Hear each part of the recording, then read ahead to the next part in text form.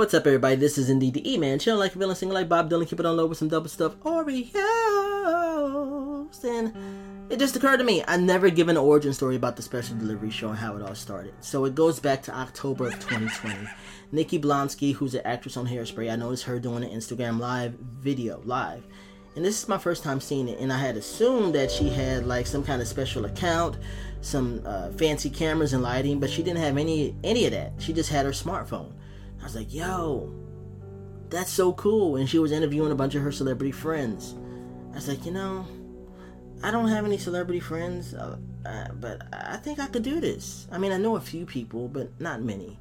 Still, that gave me the inspiration right there.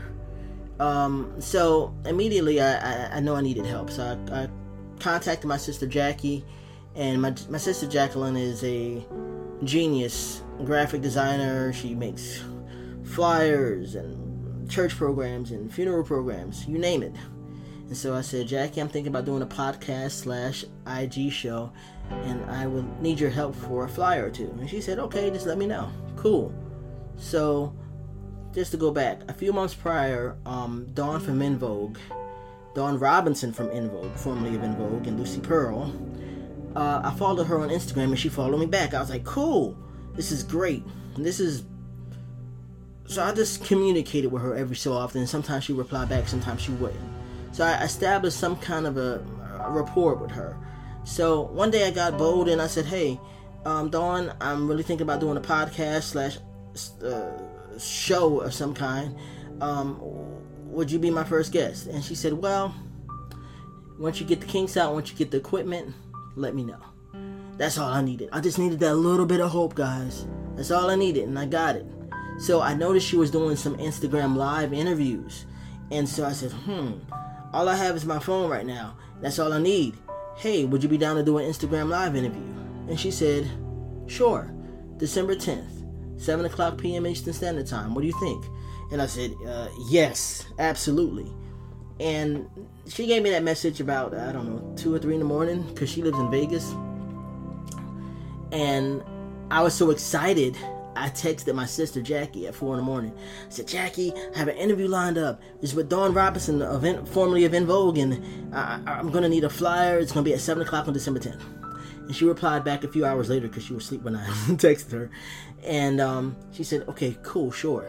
So I got to give a shout out to Jackie, man, because Jackie, she ended up making all my flyers. But that specific flyer, man, and I saw it and how she did it, the dream was coming into fruition.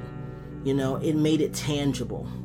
Seeing that flyer, I almost cried. I'm not gonna lie to you guys. So okay, December 10th rolls around, and to be honest with you guys, I was a nervous wreck. I was second guessing myself. I'm like, what am I doing? I don't have any media training. I'm interviewing a legend here. Am I crazy? Am I really doing this? I work at a grocery store and I work at McDonald's. I was really second guessing myself, guys. Then I remembered. First of all, my sister Jackie already made the flyer. Okay, she took her time to do that. And Dawn agreed to it as well. And she was still down to do it. And I said, I can't stop now. So 7 o'clock hit, man, and I just remember being so nervous, but I was so excited at the same time. And the interview was beautiful, guys. We talked about everything from her story, Michael Jackson, Christmas. We talked about Romper Room. We talked about just life. It was a beautiful interview, guys. And I gotta thank Dawn, man, because that interview right there gave me the confidence to keep moving and keep going. And it also opened the door for other interviews. Taja Norman, my second interview, saw that interview because my cousin let her know about it. Shout out to Andre. And she wanted me to interview her. And so I said, yes, absolutely. And that's how it started. Now, the name Special Delivery, the idea, it was something that popped into my head because Dawn asked me, what's the name of your show? I said, I don't want to. In my head, I'm like, I'm not going to call it the Emmanuel Show. It's not about me. I said, Mr. Rogers. I loved Mr. Rogers growing up. Mr. McFeely was one of my favorite characters, and he would always say, speedy delivery. I said, what about special delivery? Okay, yes. And God gave me the vision. He said, you got to give a person their flowers while they're still here. And with each guest, that's what I try to do. I want to show them that they're appreciated. I don't ask any invasive questions. Okay, that's not my goal. Okay, the special part goes back to kindergarten when I was chosen to bring a snack to class, and I was scared because I didn't think anybody was going to like the cookies I brought them because they were the cheap peanut butter cookies. But my mom told me, don't worry, they're going to love them. And the teacher called me in front of the class and said, Emmanuel has a special treat for everybody. And I passed them out, and the kids loved them. Nobody threw away a cookie. And I never forget that feeling of, wow, I brought something to the table that everybody liked. And that's what I want to do with this podcast.